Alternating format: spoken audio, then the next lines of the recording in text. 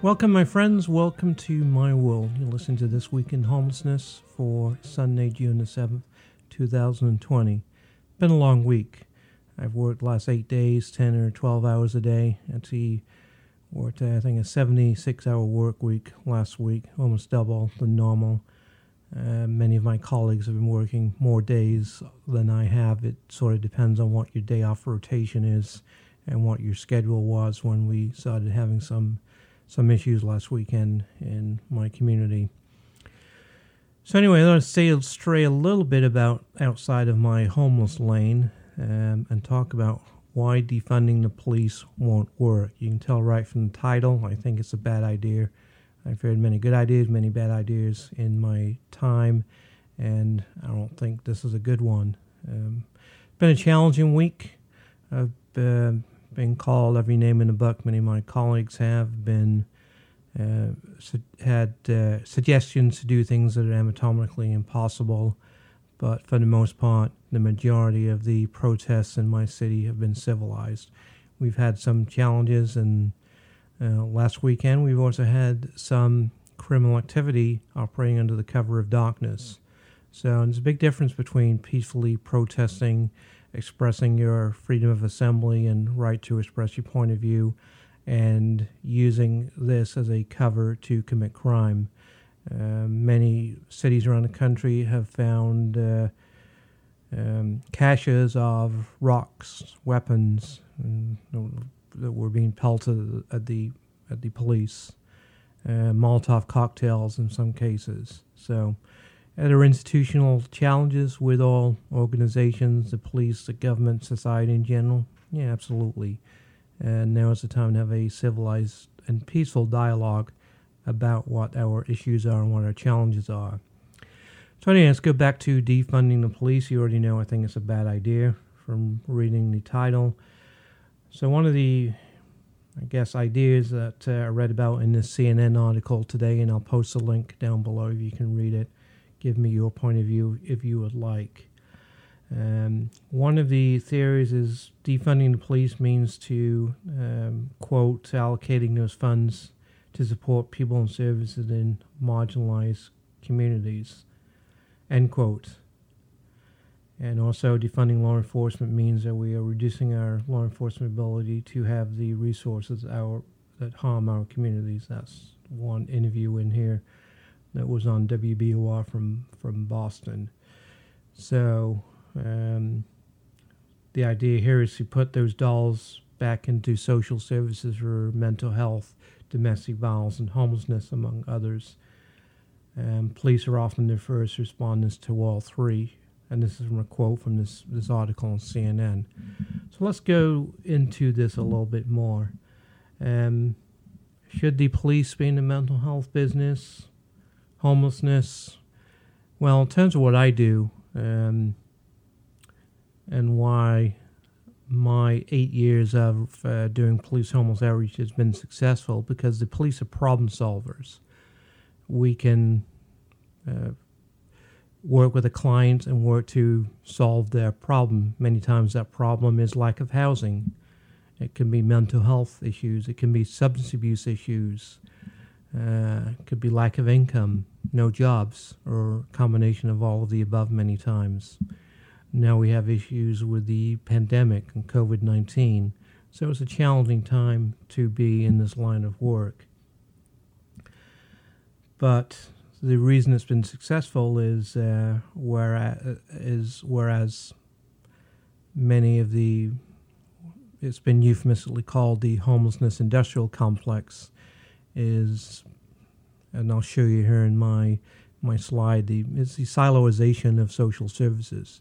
You have services in different silos, all depending on their grant. And many times we get the question, does the grant work for the client, or does the client work for the grant? We have silos for veterans. We have silos for the drug addicted. We have silos for domestic violence. We have silos for chronically homelessness. We have silos for unsheltered homelessness, and so on and so on. So it tends to be very input-oriented, very, particularly with doing outreach. You have many organizations doing contact-driven outreach. whereas it's how many boxes can we check, how many contacts can we make. It's sort of like cast a wide net and see what you catch. Whereas my approach is a little bit different, is more of impactful outreach. Going out there, I do with less people, and you may look like, well, I'm talking to less people, but that is impactful outreach, trying to do the most good for individual clients rather than just dealing with one contact, making a very slight impression and not really solving their issue. I'll work with someone from start to finish. I'm engaging them on the street to help them to move into their house. And this kind of manifests itself in an example from a couple of weeks ago. I assisted one of my colleagues with a 75-year-old lady who needed a place to stay. She was staying on the streets, 75 years old, might have had some cognitive issues, was basically lacking an ability to navigate the system. So she called myself, one of my colleagues. What makes this interesting is that we engaged this lady and we solved her problem and got her into one of the CARES-funded COVID motel rooms. This occurred outside at a homeless shelter. So the police were called to a homeless shelter to help a homeless person get off the streets. As it turned out, the shelter was full, as is just about all of them are full these days. No great surprise there. So they turned her away. We cannot help you. We're full. You have to leave. Have a nice day. So my colleague and I were able to, basically, we have a problem to solve. She needs a place to go. She doesn't have the ability to take care of herself. So we're able to get her into one of the CARES grant-funded rooms for the night. So a good example of why police homeless outreach works is because we will often pick up where others leave off. And we solve problems rather than dealing with a grant funding silo. So the police, we should not be criminalizing homelessness. We shouldn't be criminalizing mental illness. The largest mental health institution in most communities are the jails, prisons also. And that needs to change. There's no doubt about that.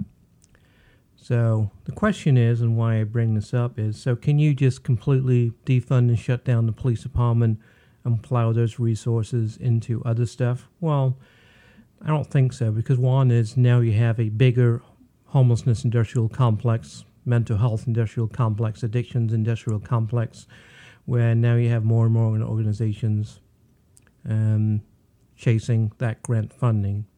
Is there a better way to do this? I think so. I'm just not sure. If you'd like to share your opinion, get in touch with me and let me know your ideas.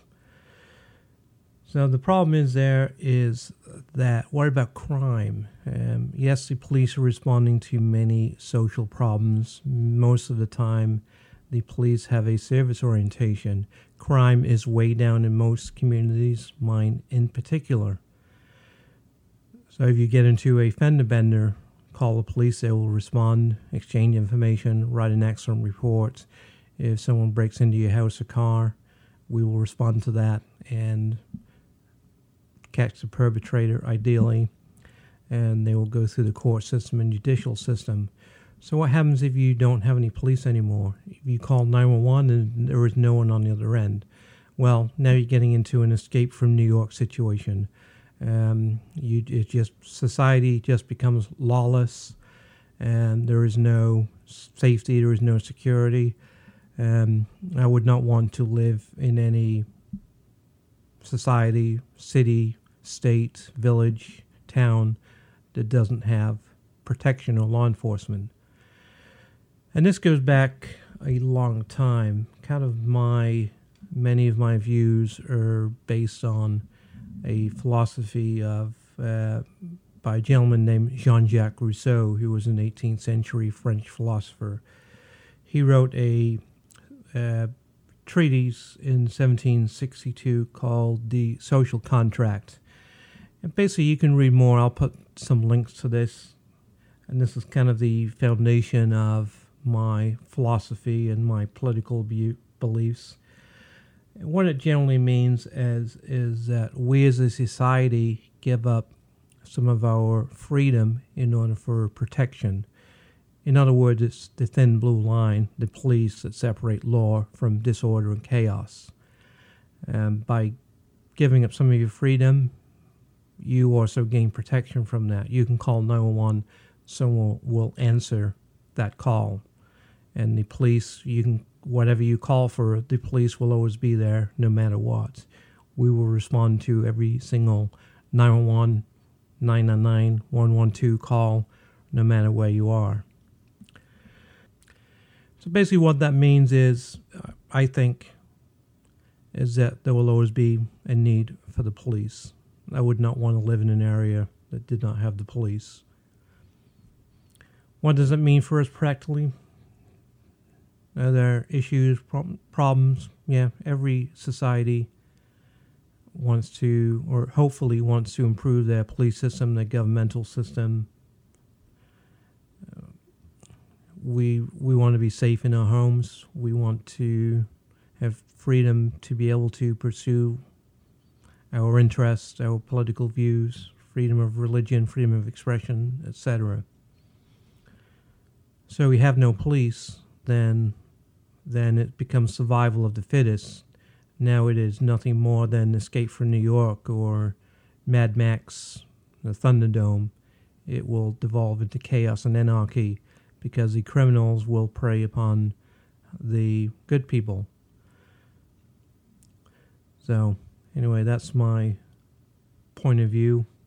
There are many other variations of the social contract. There are many other philosophers, going back to Socrates, going back to Immanuel Kant, John Locke, etc., etc. I'm certainly no philosophy expert.